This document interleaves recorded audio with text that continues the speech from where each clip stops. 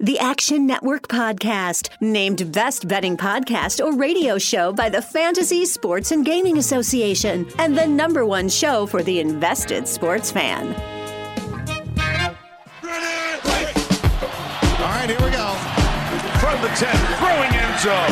Spectacular catch. They're saying it's a catch. Touchdown. You see, most gamblers, when they go to gamble, they go to win. Oh, my God. That's incredible. Big bank, small bank, I like to make money. All right. That is the ultimate kibosh. You want to bet? And we are underway.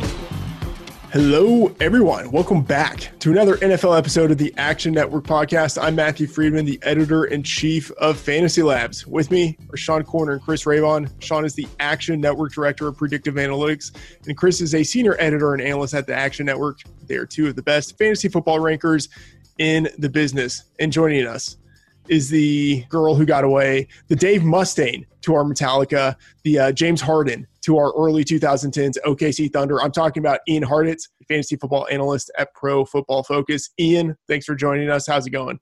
Thanks for having me again, dudes. As Michael Scott would say, the turns tables. So it's good to be back chatting with you guys. It's middle of July, but never a bad time to talk some fantasy football.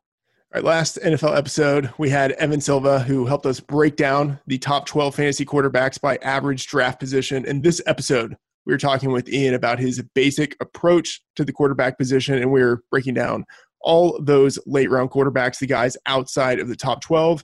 If you like what you hear, give us that 5-star rating, leave a review. We would appreciate it. Gentlemen, let's get into it. Ian, your approach to the quarterback position in fantasy, I'm assuming, like most sane people, it tends to the late round strategy. But how are you approaching quarterbacks for 2020? Yeah, you said it is a pretty basic strategy. It's just wait, and see what happens. And obviously in 2 QB leagues or super flex, maybe you got to try to get one of those top 7 dudes that can give you the true, high ceiling with the dual threat floor. But there's like almost 25 guys, if you have enough drinks in you could talk yourself into this year. And especially for me, I'm just continuously coming away with Joe Burrow and Cam Newton, my QB 12 and QB 13. Most people have them down around the QB 20 range, so I'm happy to scoop up these future QB ones in fantasy drafts of all shapes and sizes. All right, what are the stats and factors? This is going to be a good show. We're going to have some good conversation here with Raybon, who's going to push back against some of this. What are the stats and factors you look at to predict quarterback performances for the upcoming season?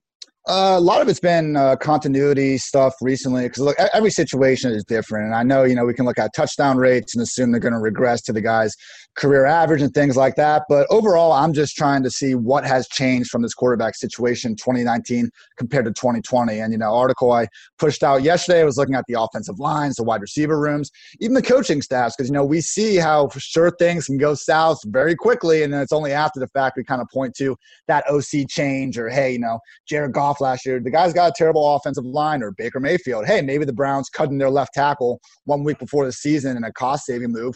That was a red flag. So little things like that. And then also just early schedules, I think, because in general, I think we kind of overrate the overall season-long strength of schedule. It's just hard to know how defenses are going to be in 2020 compared to how they were in 2019. But early on in the season, I think you can get a little edge there, especially, I'm sure we'll get into some of the schedules. But Josh Allen, pretty wild end to the season, but pretty strong start. So at a minimum, I think we can get some value based on what the guys are doing first 4-6 weeks. Season week 1 through 17 doesn't tell me all that much, but I think just early season schedule, continuity around the offense, see what's what. Last episode, we looked at those guys in the top 12. And so talking about, obviously, Lamar Jackson, Patrick Mahomes as the guys in their tier unto themselves in the top 2. And then you had the guys after that, the foursome of Deshaun Watson, Dak Prescott, Russell Wilson, Kyler Murray, Josh Allen as kind of this guy in his own tier. And then a 5 of Matt Ryan, Tom Brady, Carson Wentz, Drew Brees, Aaron Rodgers. Ian, out of those guys, if you had to take a quarterback in the top 12, which one of those guys stands out to you as the one that you'd want most? Yeah, value adjusted is just keeping in mind average draft position. I'm looking at Carson Wentz. I mean, I think we forget how high this dude's ceiling was in 2017 and just how good he was for those 13 games before he got injured. I mean, true MVP favorite before he went down. And if you look what was so good about that Eagles offense, I mean, they had Ertz, they had Jeffrey, they had the guys that can attack in the intermediate areas of the field. Those are the field stretchers that really helped them out, I think. And it was Torrey Smith and a rookie year version of Mac Hollins that could actually ball a little bit. What happened in 2018? Their Torrey Smith replacement, Mike Wallace, out by week 1. Hollins out the whole season. 2019, we saw Deshaun Jackson just go off in week 1, not play the rest of the season. They were trying out, things called Joshua Perkins by the time it came down to try and make the playoffs. So now they have Deshaun Jackson, Marquise Goodwin, Jalen Reagor, even their later round wide receivers, John Hightower and Quez Watkins. There's speed everywhere. And we know the tight ends are great. We know Miles Sanders is great. I think those intermediate and underneath areas of the field will be more wide open than ever. Wentz already has a sneaky rushing floor, tied at Ryan Fitzpatrick for 10th most yards of the position last year.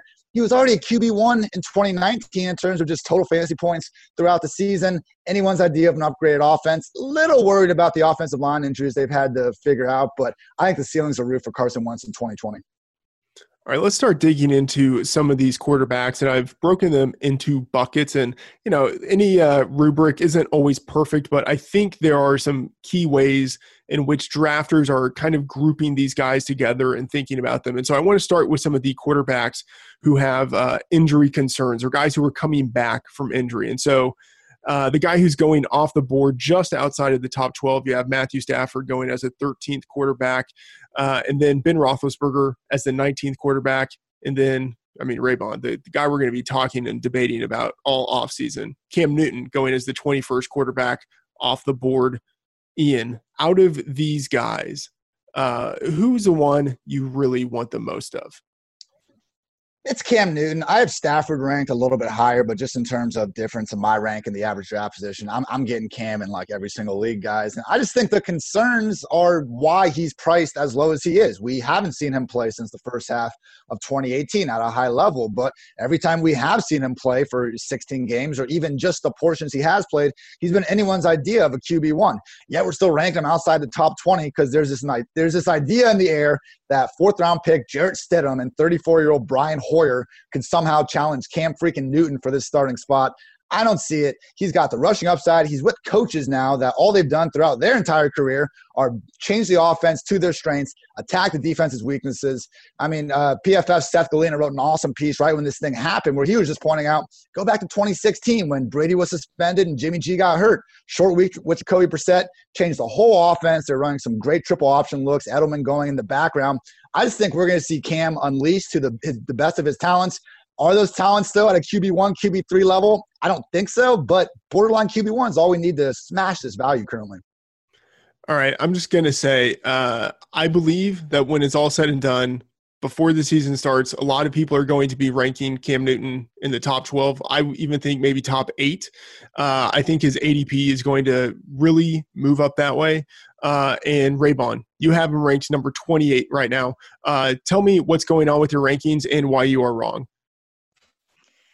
What an intro, Friedman. So essentially, Cam Newton right now is a backup. And I'm not drafting a guy that might not be starting in week 1. And it's simple as that. And I've gone on record as saying, hey, if Cam Newton is the starter, if he wins the starting job, he's going to be top 12 for me. But right now he's a backup. And everyone in fantasy says Cam Newton's going to be the starting quarterback. But if you look at people that understand the Patriots, like, for example, former Patriot quarterback Scott Zolak, he thinks it's going to be Jarrett Stidham, and I can't argue with these people because I just don't think the Patriots are an organization that would wait until late June, early July to bring in their starting quarterback after they had all these meetings all offseason when everyone was sitting around doing nothing. I just don't think the Patriots think like that. So I think while we all see Cam Newton and remember what he did for a decade and the fact that he only finished outside the top 12 in fantasy once, I think the Patriots just see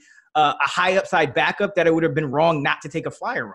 And I think it's as simple as that. I think Jarrett Stidham, they intend him to be their starter. Whether that plays out in the preseason, fine. But I'm not going to rank a guy significantly higher when I don't think he's going to be the starter. So right now I have him pretty much split in terms of games played. Cam is going to come out on top because I have him, he has the better track record, but I don't know if he's a starter. It's plain and simple. I have never felt so good about a take before in my life based on the fact that you just mentioned Scott Zolak as the authority that you're clinging to. Like we've won this debate. The Cam Newton truthers just won. No one knows the Patriots, though. That's the thing. Everyone thinks they know the Patriots. The Patriots don't make sense half the time. So it's like Cam Newton was sitting on a couch all season. Nobody signed him. The Patriots are just smarter than every other team for taking a flyer on him. That doesn't mean he's automatically the starter. I'm not saying he's not winning the job in the preseason.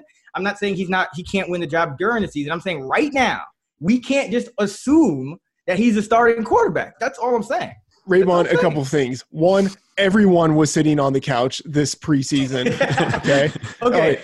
Two, you can say that no one knows the Patriots, and fine, maybe that's the case, but we know Cam Newton and we know Jarrett Stidham. This isn't rocket science. This is like evaluating one guy who's actually played snaps in the league at a very high level versus a guy who has thrown 4 pass attempts. Like this isn't something that should be that hard.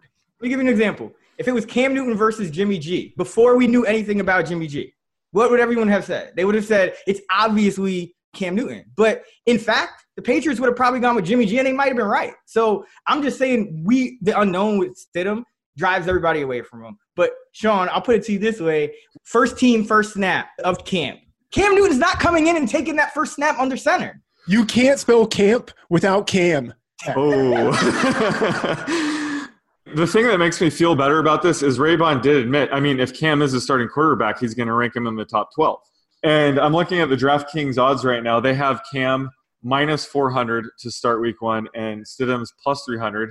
I have no reason to dispute those odds. Those sound pretty good to me. And I get your point, Raybon. I just think right now, if he's being drafted 20th, there's really no downside in drafting him. It's basically a no-risk pick with pretty high upside. So, in this range, that's pretty much who I'm targeting. Now, if Cam Newton's ADP goes up to, within the top 14, I'll be right there with you, Raybon, and probably fading him. But again, we really don't know his health right now. So I think once we get reports that his shoulder and his foot are fine, we're going to see his ADP skyrocket. So I can get behind Ian's plan of loading up right now when he's, the 20th QB off the board, and we'll kind of wait and see closer to the season. But yeah, I think for sure he's starting week 1 if he's healthy. I'll give you plus 350 on Stidham. Okay. I'm going to want to get in on this. I think everyone's going to want to get in on this. Anyway, okay. I want to talk about the other 2 quarterbacks who have injury concerns because they are, I think, also really intriguing in Matthew Stafford and Ben Roethlisberger. So Stafford missed 8 games last year, but in the first 8 games of the season, he was actually number 2 overall in quarterback points per game scoring. He has, I think, a pretty strong wide receiver unit in Kenny Golladay, Marvin Jones, and Danny Amendola, and then upcoming pass catchers and tight end TJ Hawkinson, running back DeAndre Swift, and then Ben Roethlisberger missed almost the entire season. It's been years since we've seen him play without Antonio Brown, but he was the number 3 fantasy quarterback in points per game in 2018, and he also has strong wide receivers in Juju Smith-Schuster, Deontay Johnson, and James Washington, and that doesn't even take into account rookie Chase Claypool. Ian, where are you on these 2 quarterbacks? Do you think that they have, I don't want to say like high-end QB1 upside, but do you think that they will provide value based on their ADPs? Yeah, I'm definitely a bit higher on Stafford. He could provide that at least top 4 QB upside like he did last year when he was on the field. And this is the 2019 version of Matt Stafford was so different than the previous decades worth pretty much. How many years did we just see Stafford wasting away, checking the ball down to Theo Riddick and throwing, 5-yard crossers? The Golden Tate all game. Darrell Bevell came to down and he let Matt Stafford sling it wild. Let one of the strongest arm quarterbacks in the league throw downfield, and good things happen. Career best marks in touchdown rate, yards per attempt, adjusted yards per attempt, QBR. He was doing it with the highest deep ball rate in the entire league, highest aggressive rate. These Lions were legit, and they were only 3-4-1 when Stafford went down. But you look a little closer at that, and I know we can kind of play hindsight with a lot of these games, but we had that weird Chiefs game where we had 99-yard fumble returns going the other way, and the Lions more or less outplayed them. Then we had the Packers robbery, which people were even talking about. Can we reverse that? that, win-loss record on the scoreboard. So quietly, they could have been 5-2-1 with Stafford. I think the NFC North is kind of down, guys. I love the Lions' chances just to win the whole NFC North. I know they're the Lions. I know Patricia's still there, but Stafford, before he got hurt, it was Stafford, Lamar Jackson, Russell Wilson MVP conversation. He was playing that well. All right, Rayvon, any thoughts on Stafford and or Roethlisberger?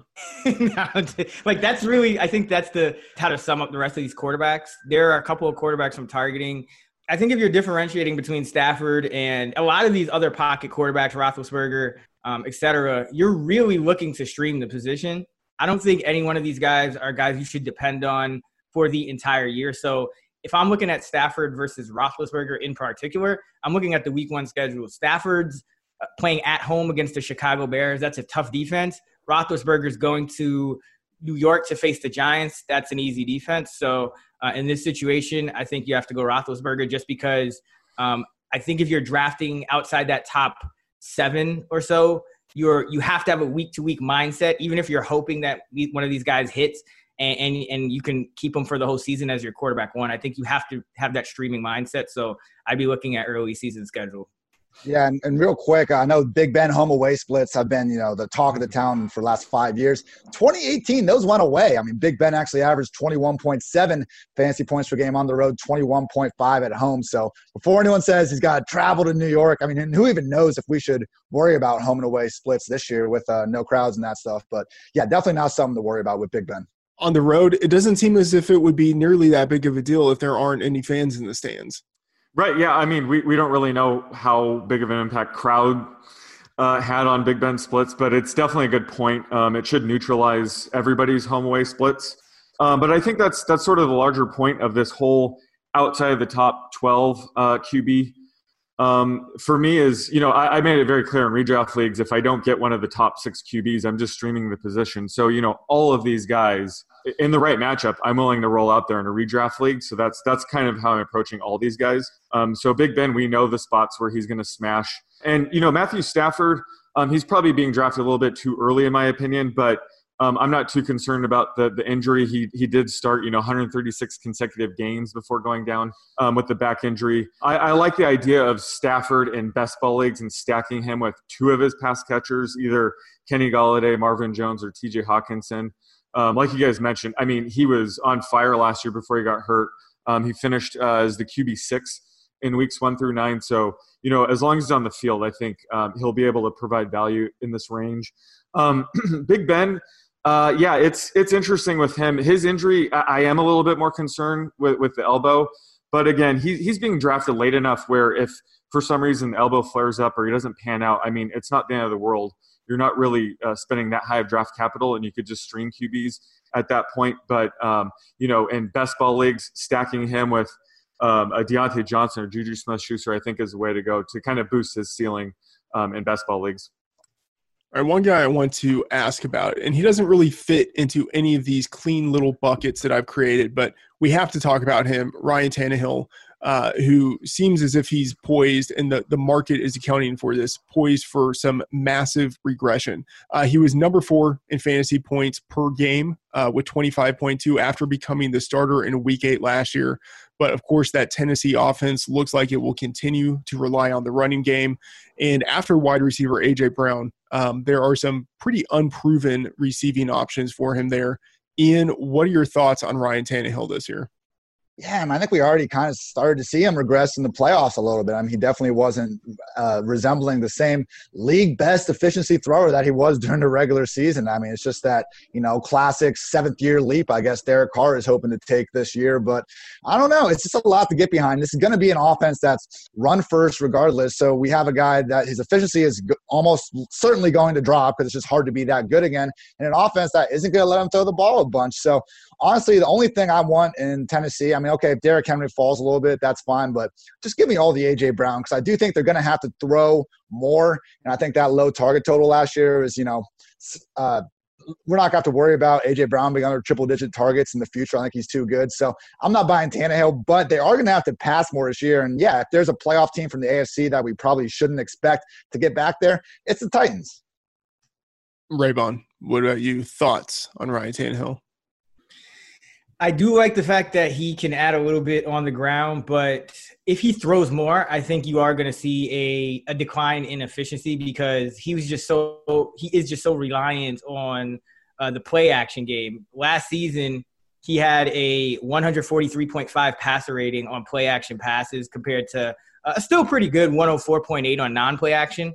But you could kind of see the split where, 4 sacks in 78 dropbacks. In play action, 27 sacks and 239 dropbacks. So the sack rate goes up, the rating goes down, and the efficiency goes down. The completion percentage was 11 points lower in non-play action passes for Tannehill. So as he throws more, I think you're going to start to see the normal Ryan Tannehill again. But at the same time, I think you don't totally discount him because of what he can give you for his legs. But again, this is all matchup based. And in week 1, the Titans are in Mile High. That's not a game that I want to be streaming my quarterback. So not a guy I'm necessarily going to draft in a traditional 1 quarterback league. In a best ball, sure. But in terms of like my week 1 guy that I would be streaming if I don't get like a top 6 or I'll talk about a couple other guys I'm targeting. But if I don't get them, Tannehill's not going to be on my week 1 roster. Sean, thoughts on Taney? I consider him basically a poor man's Russell Wilson. He's going to have to be extremely efficient in a very run-heavy offense. And, he has rushing upside, so it's very possible. But he's going to have to maintain that to be, put up QB1 numbers. Some red flags I have, obviously the 7.7 touchdown rate should regress a bit. I have it closer to 5. And I don't think they're going to throw way more to kind of replace that regression. The other thing is Next Gen Stats has the yards after catch above expected metric, and A.J. Brown and Jonnu Smith were number 1 and 2 in the league. And, you could attribute that to luck, certainly, and that's, something Tannehill benefited from. You could also argue that that's kind of a benefit of how good play action is with a guy like Derrick Henry. So I think it's sort of a mixed bag there, but I think either way, I think, the yards after catch by some of these receivers that Tannehill is throwing to are going to go down. And that's kind of where the efficiency regression is going to come from. So, he's not being drafted ridiculously early, right around 21. So, it's a fair market price, but I don't think we're going to see the same rates as last year, nor will he have more volume to kind of make up for the regression we're expected to see this year. All right. Outside of the top 12, we have this group of, I think, really boring for the most part, middle-aged pocket quarterbacks. Jared Goff as a number 17 quarterback off the board. Jimmy Garoppolo at number 18. He might be the one who intrigues me the most, but, still he could be caught in a run-first offense. We have Kirk Cousins at number 22, Teddy Bridgewater at number 24, and Derek Carr at number 28. Which of those guys stands out the most to you as someone you'd actually want? I'm with you. I think it's Jimmy G. I think the upside is just kind of going underrated. I mean, we saw what Matt Ryan did in his second year, in Kyle Shanahan's offense. And this will now be Jimmy G's first full season that's truly healthy. I mean, like a lot of people forget, he was coming off that ACL tear from 2018 throughout last season. And we did see him, I think, get better a little bit as the year goes on. Obviously didn't have to throw the ball much. I mean, fewer than 30 passes in 11 of 19 games. But similar to the Titans, I think we could just kind of see natural regression, force them to throw the ball a little bit more, even if their game plan continues to be run heavy. There's no rushing floor. I mean, having Debo hurt sucks because outside of Kittle, there's not that many proven weapons. But when you got Shanahan orchestrating and everything, I think we can worry about the skill position talent a little bit less. And, he had a ceiling last year already that I don't think people even kind of realize. Only Lamar Jackson had more games with at least 4 passing touchdowns compared to Jimmy G. So, we were talking about these early season starts, and if anyone's got it, it's Garoppolo because he's got the Cardinals, Jets, Giants, and Eagles weeks 1 through 4. I have him still in that kind of early QB 20 range, but as opposed to, your Tannehills, Kirk Cousins, like Goffs, I'm actually will actively try to get Jimmy G if he's available that late. All right, Raybon, who in this group stands out to you, and even, who are you really looking to stay away from? So I think it's really tough with these rankings because we have our rankings and we have our best ball rankings. But in reality, I think I'm right with Ian. I think Jimmy G, because of that early season schedule, should probably be the guy that you target in that group. Because, again, if you're drafting from those guys, you're looking to stream the position. And Jimmy G just has a dream first few week schedule. So it would be Jimmy G for me. And then As far as guys staying away from, I think Jared Goff, you still want to consider. I think he's a guy that, under the right circumstances, could actually be a guy that you keep for the majority of the season, just because the Rams attempted so many passes last season, and Wade Phillips left as the defensive coordinator, so their defense may actually take a step back, and they're going to rely on that short to intermediate pass game, which leads to it could just be a perfect storm for a lot of attempts. And Goff led the league with 626, or tied for the league lead with 626 pass attempts last year. So I think Goff is another guy that I'm looking at. As far as Bridgewater, Carr, and Cousins, those guys I think are going to be a little bit more on the lower volume side. Not really guys that I'm expecting to be consistent week-to-week starters. I think Derek Carr could actually surprise people and put up at least outplay Bridgewater and Cousins this year in terms of fantasy production. I think Henry Ruggs could have a potential Deshaun Jackson-like effect on the yards per attempt for Carr, maybe bump it up a couple of points. And Carr was pretty efficient last year, 7.9 yards per attempt, a 70% completion rate. So I think Carr could surprise, but still not a guy I think we're going to want to be starting week to week. Bridgewater, he's a guy you just bet on. You just bet on him. He's 28-7 as a starter against the spread in his career. Not really a guy I want too much of in fantasy. And Cousins, I just think, is going to have a bad combination. Low volume offense, good defense, and he lost his best receiver. So not really too in favor of looking at Cousins. Sean, I want your thoughts on some of these, some of the guys that we've talked about, but I also want to get your thoughts on Teddy Bridgewater. So he's reunited with offensive coordinator Joe Brady, who he's at least had some familiarity with when he was an offensive assistant with the Saints in 2018. Bridgewater, even though he doesn't have a high average depth of target, he doesn't really attack down the field, he still has shown that he is an accurate passer. And I think he probably has a top 8 pass-catching supporting cast. Running back Christian McCaffrey, one of the best receiving backs in the league. Wide receivers DJ Moore and Curtis Samuel, very good after the catch. Robbie Anderson is at least an above-average field stretcher. And then Ian Thomas is someone who has potential to develop in his third season. I mean, are we overlooking Bridgewater a little bit? Yeah, I mean, you make good points. I agree with that. I think he does have the weapons, especially, his low average depth of target. He's going to need guys to make plays after the catch, and he has guys that can. He has Christian McCaffrey, DJ Moore, Curtis Samuel, Ian Thomas, and, Robbie Anderson. It'll be interesting to see how they fit him in. But my main concern with Bridgewater is, the Panthers are the only team that has a new head coach, offensive coordinator, defensive coordinator, and starting quarterback heading into, a season where there's essentially no offseason. So I think out of the gate, they're going to struggle pretty heavily. And Bridgewater isn't a guy that people are necessarily drafting in redraft leagues, but as the season goes on, I think he's going to be a great streamer in the right spots. This is a team where the defense is going to only rest even more. They're going to be trailing most games. They have the third toughest schedule, which is actually good for Bridgewater. It's going to be more pass attempts. So I think, as the season goes on, Bridgewater is a guy to keep an eye on if you're streaming QB. He definitely has the weapons to make it happen there. All right, Ian, out of these guys, who's the one that you want to stay away from the most? Probably Derek Carr, mostly because I'm a little butthurt. He blocked me on Twitter last week, even though I deserved it. Even though I definitely deserved it for making fun of. I don't know. Did I deserve it? The guy threw a ball away on 4th and goal last season. That happened in a real game. But regardless, okay, credit to him for putting up the efficiency numbers. Last season was truly his best season. It wasn't his fraudulent 2016 MVP campaign. That was ridiculous. But why did they pay Marcus Mariota $17 million over 2 years if they really trust Carr? I think Gruden is tired of his offense going through tight ends, going through all this short dink and duck stuff. I think he wants to get back in the days of Tim Brown, Joey Galloway types getting 150-plus targets. Maybe Ruggs can pull that out of Carr. I see what Raybon's saying from that perspective, but I don't know. Gun to my head, I think Mariota is the starting quarterback for the Las Vegas Raiders by December. Ugh. Neither of them are guys you want to go to war with, really. You think Carr is bad at getting the ball out quick.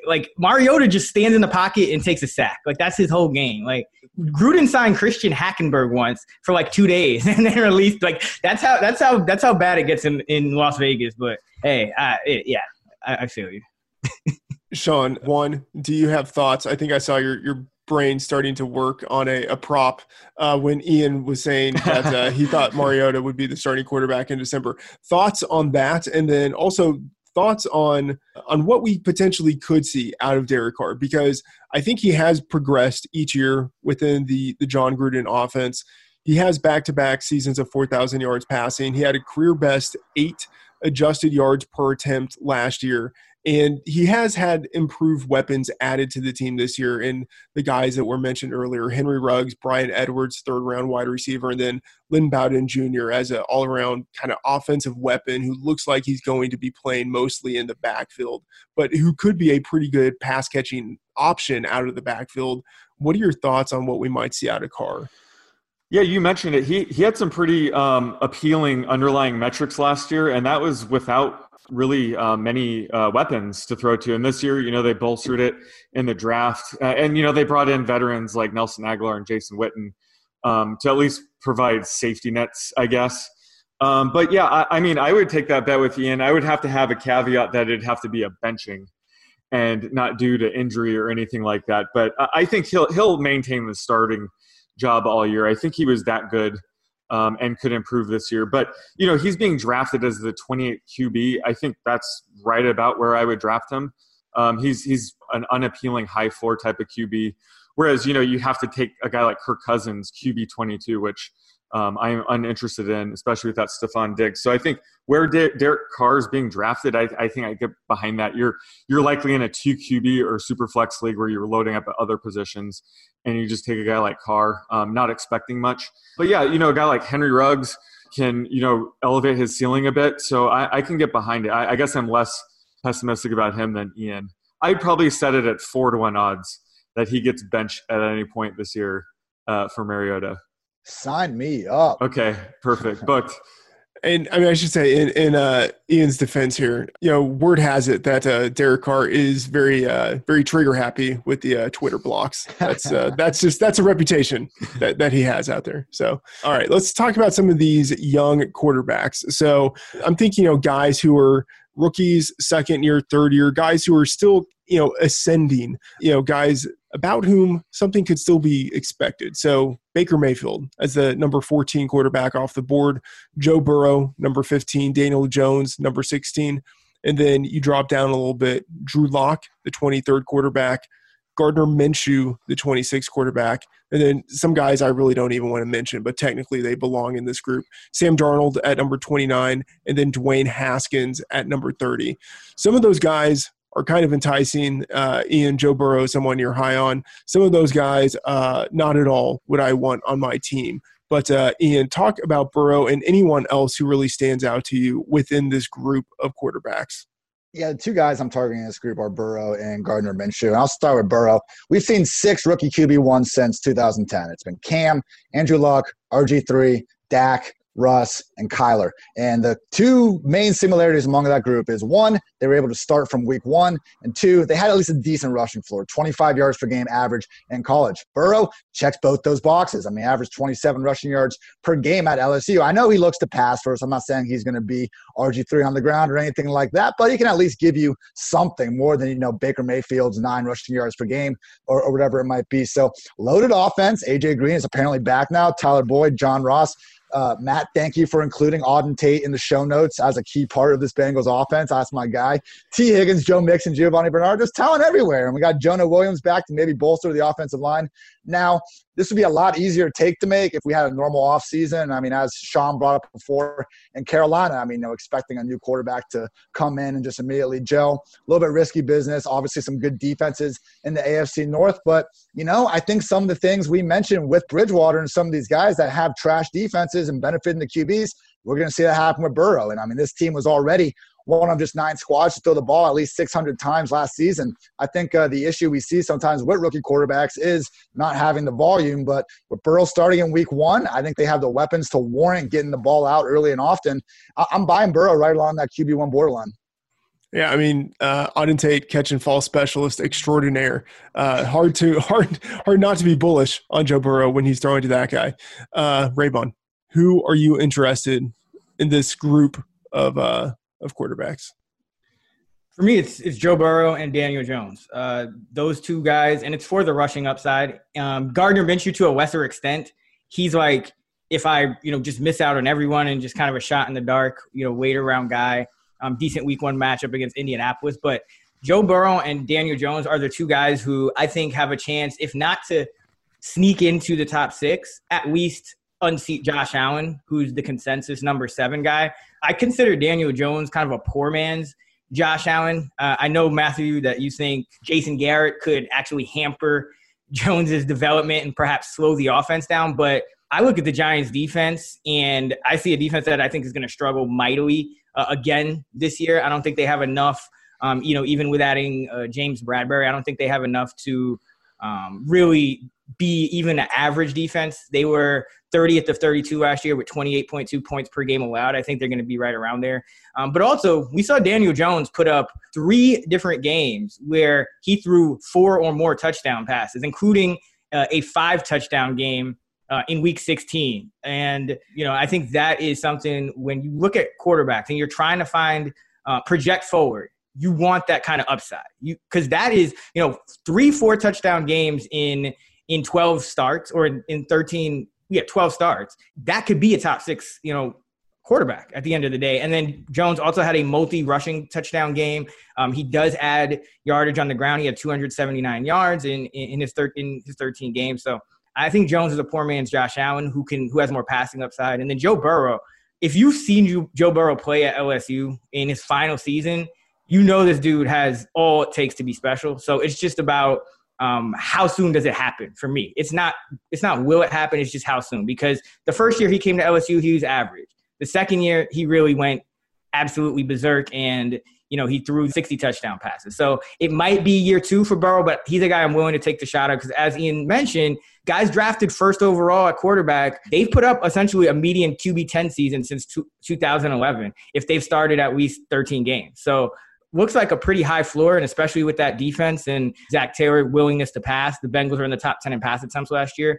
I think there's more upside than downside. So Jones and Burrow are the two guys that I'm almost always targeting. I almost never draft another quarterback unless I have to because it's a best ball league or something besides those two. But if I did, Gardner Minshew would be a guy just for the rushing upside and the bad defense. You and Corner diverge pretty strongly when it comes to Burrow. You're much closer when it comes to Daniel Jones. I'm entirely off of Daniel Jones, and I'm probably wrong. Like, I fully admit he has the upside, right? He had, as you said, the 4 30-point fantasy games last year as a rookie, flashed tremendous upside, and he has good receiving weapons there, right? He has Golden Tate, Sterling Shepard. I mean, I'll say they're a little slot heavy, but he still has good receiving options. Darius Slayton flashed as a rookie.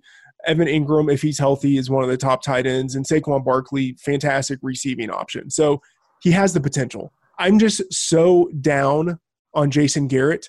His offense is going to be slow-paced. It's going to be running back focused. It's suboptimal. Even when they should be throwing, they're going to run more than they should. Sean, I mean, split the difference. I know you're higher on Daniel Jones than I am, but what do you see here? I would agree with Raybon and Ian with their Burrow and Daniel Jones takes. I think it depends on the league type. Daniel Jones for best ball makes a ton of sense. You don't have to figure out which weeks he's going to go off, but he likely will again.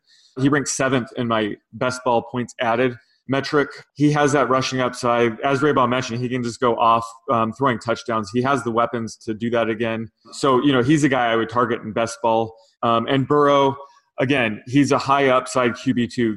That's the range where I'm going to be drafting guys much higher than my median projections. Right now I have Burrow ranked 19th.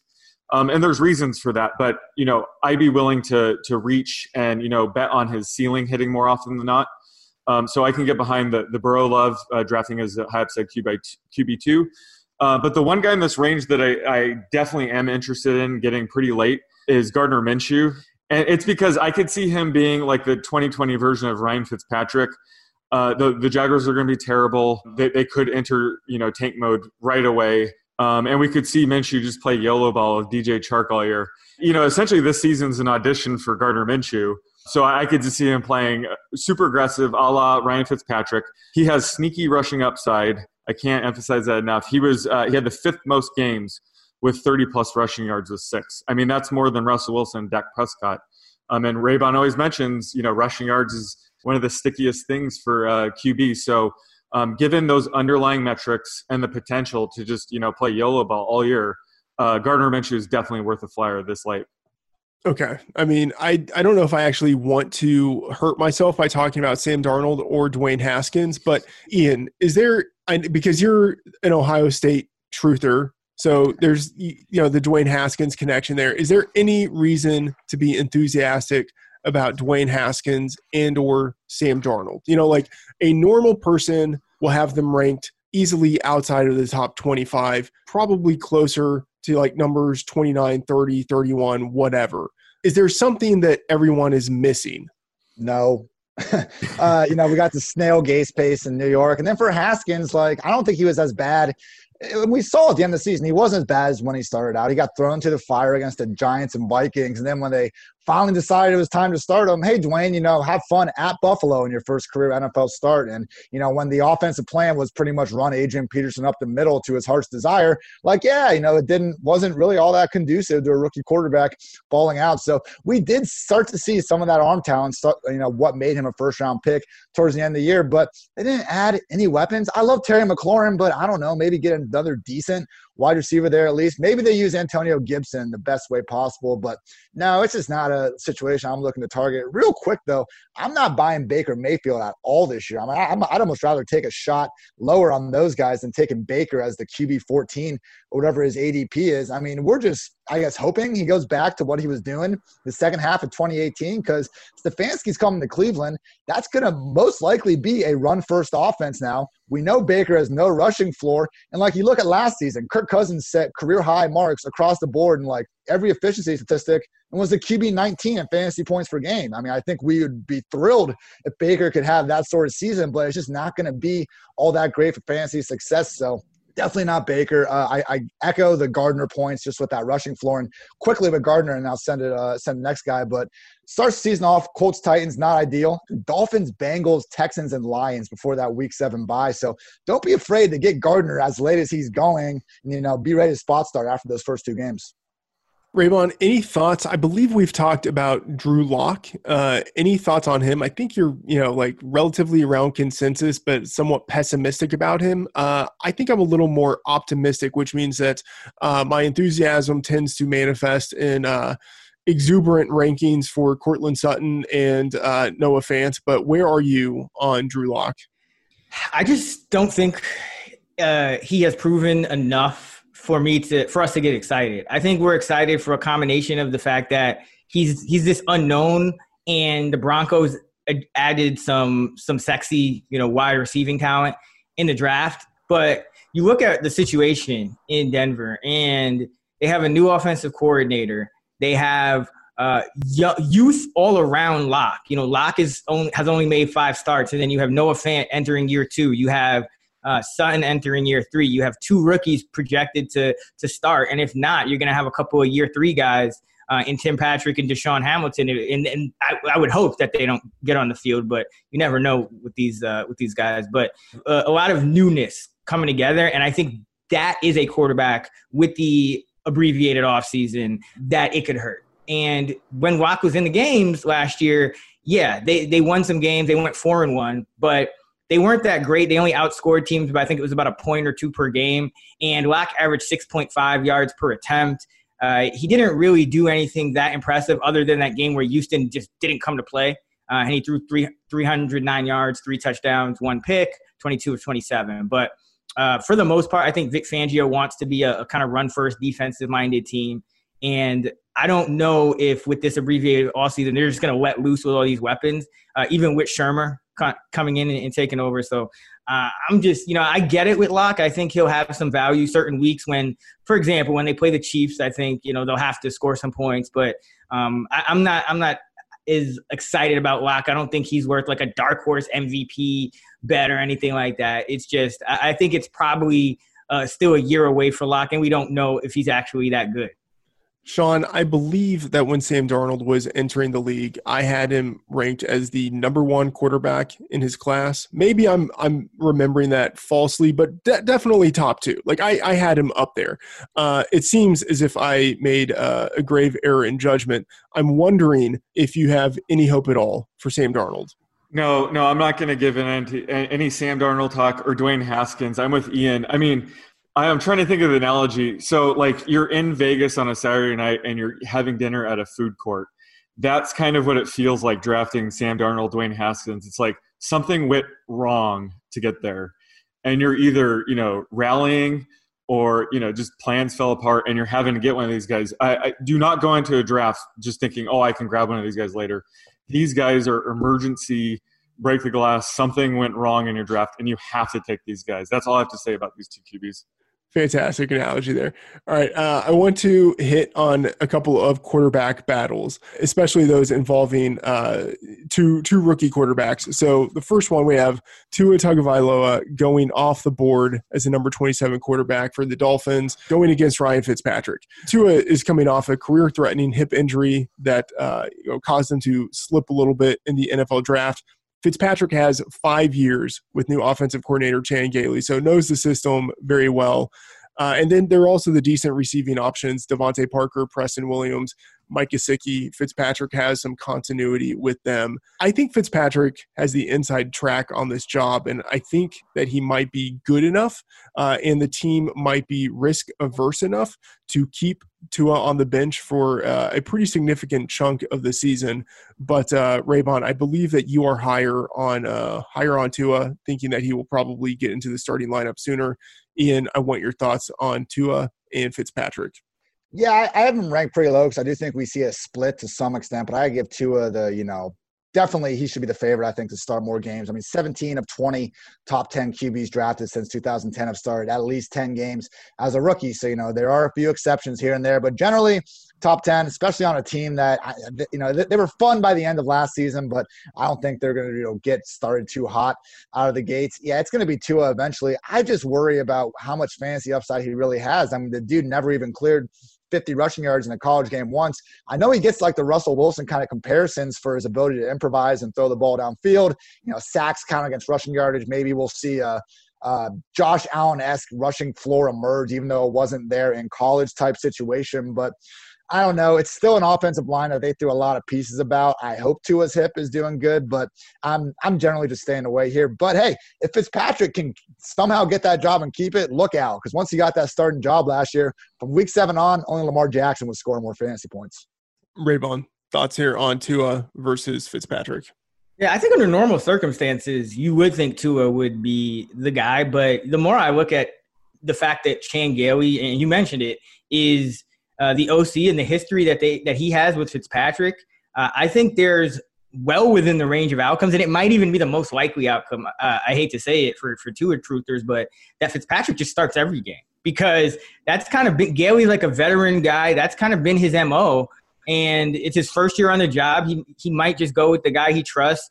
I don't think anyone would blame the Dolphins if they, gave Tua a redshirt year. A lot of people seem to be concerned about his health, and I think even the fan base would kind of feel comfortable if they did that. And Fitzpatrick has, in Buffalo, in New York, he's been the guy, and he's actually had some pretty good seasons under Chan Gailey. So there's a possibility, a real possibility that Fitzpatrick just starts week 1 and starts every game. So I think Fitzpatrick should be ranked higher, and I think the issue with Fitzpatrick is, again, now we're talking about streaming quarterbacks for the most part, and they start the year against New England. So that's not an ideal matchup, not necessarily a guy you want in your lineup week 1, but Fitzpatrick will have his days if he's the starter, and I think he actually will start more games. Sean, where are you on Tua versus Fitz? Yeah, well, you guys actually helped me lower my Tua games played projection. I was around 11.5. Heading into our player prop pod, and now I'm close to 50-50 split. And I'm not really targeting Tua in any drafts. I think it's all about, should you take a late round flyer on Ryan Fitzpatrick in a best ball league to be your QB3? I think, if he's going to play 8 or more games, he'll crush value where he's going right now. So I think Ryan Fitzpatrick, you guys have mentioned it, he's probably worth the gamble. And yeah, the way the season's setting up, I'm not so sure the Dolphins really want Tua starting any games this year. So, this is one of those situations where, if you draft Fitzpatrick late and he's able to play more than half the games, I think he'll provide value best ball. And especially, as a streaming option, he's unlikely to be drafted in most redraft leagues. If he has a good matchup, I'm more than willing to throw Ryan Fitzpatrick in there, even in 1 QB redraft leagues this year. All right, I want to talk about Justin Herbert versus Tyrod Taylor. Herbert's going as the number 31 quarterback off the board. In college, he was athletic, strong-armed, 4-year starter, but he never really fully developed, never became the guy that he was expected to become.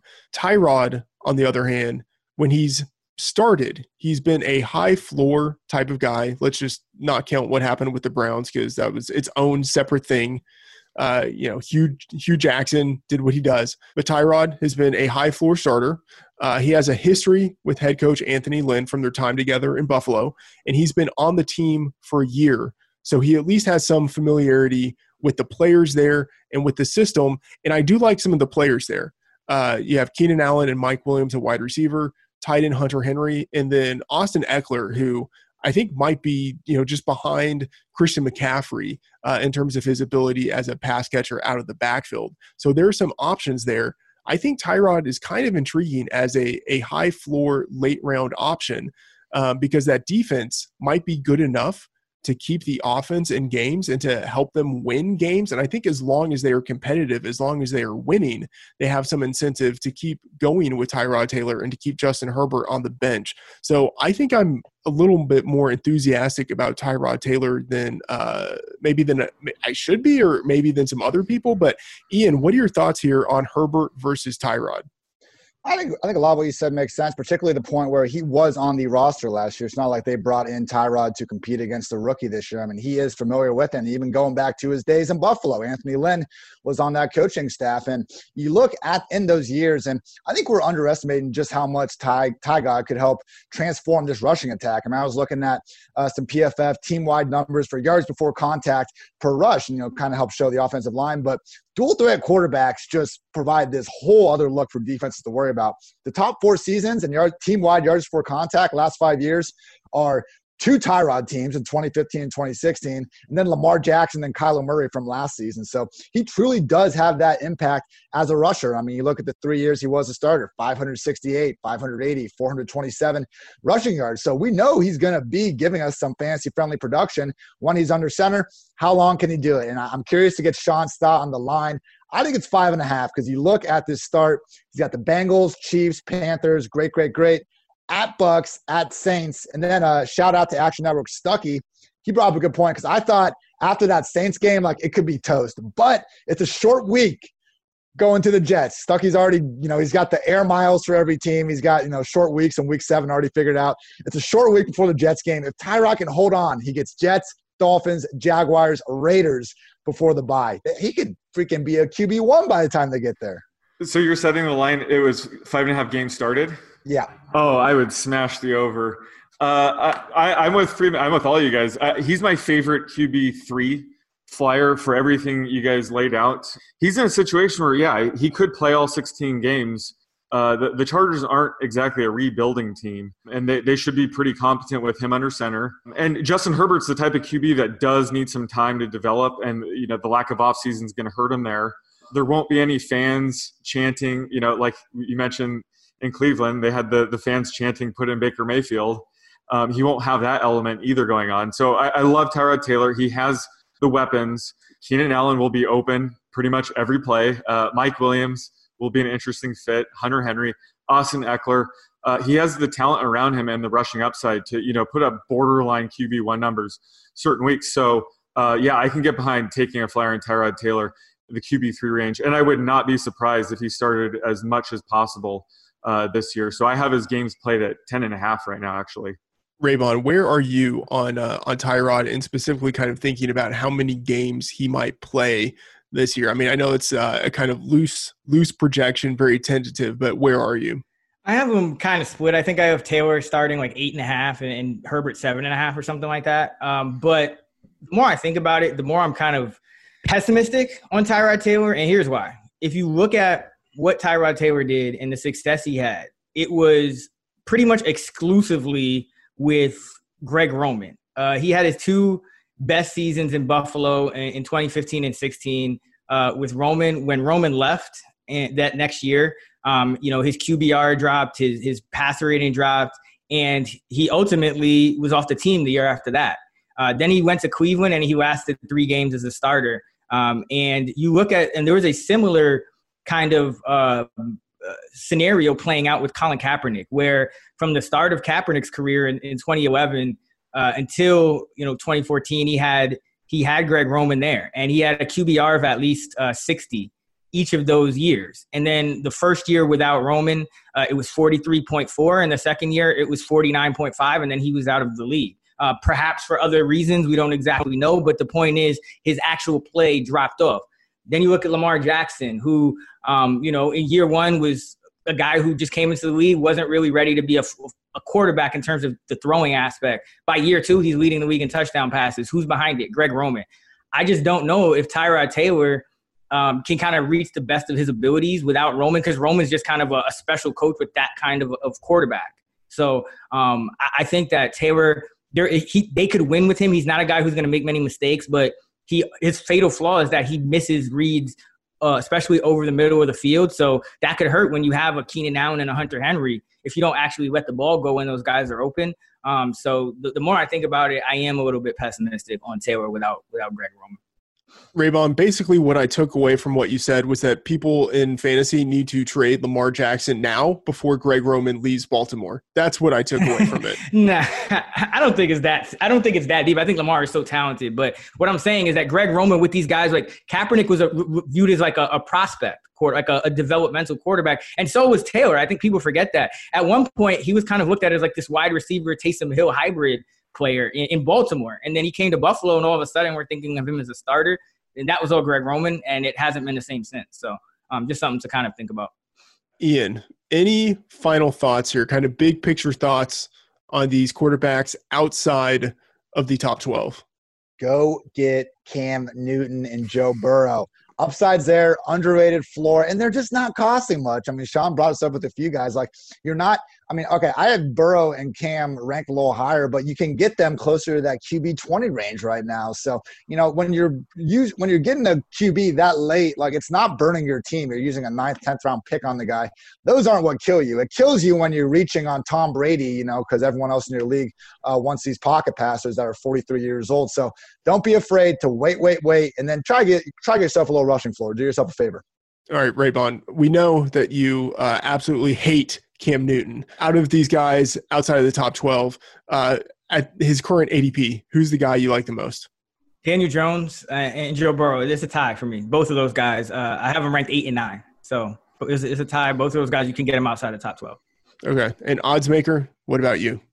Anybody outside of the Vegas food court tier of Darnold and Haskins, it's the Vegas buffet tier, where just every week I'm streaming the guys with the best matchup, just getting the best of both worlds. All right. Ian, what do you guys have going on at PFF right now? Yeah, we got articles coming out pretty much every single day. You can check me out on Twitter at iHartitz, IHARTITZ. Finishing up my 20 kind of article series for July. Also check out the PFF Fantasy Football Podcast. We have guests on Tuesday and Thursday and some shorter team preview episodes out throughout the rest of the week. So, yeah, all things fantasy football. Thanks a bunch for having me on, guys. It was good talking to you guys again.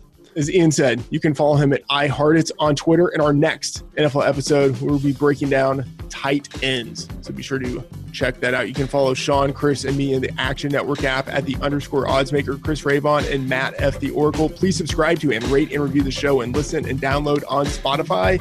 See you again next episode.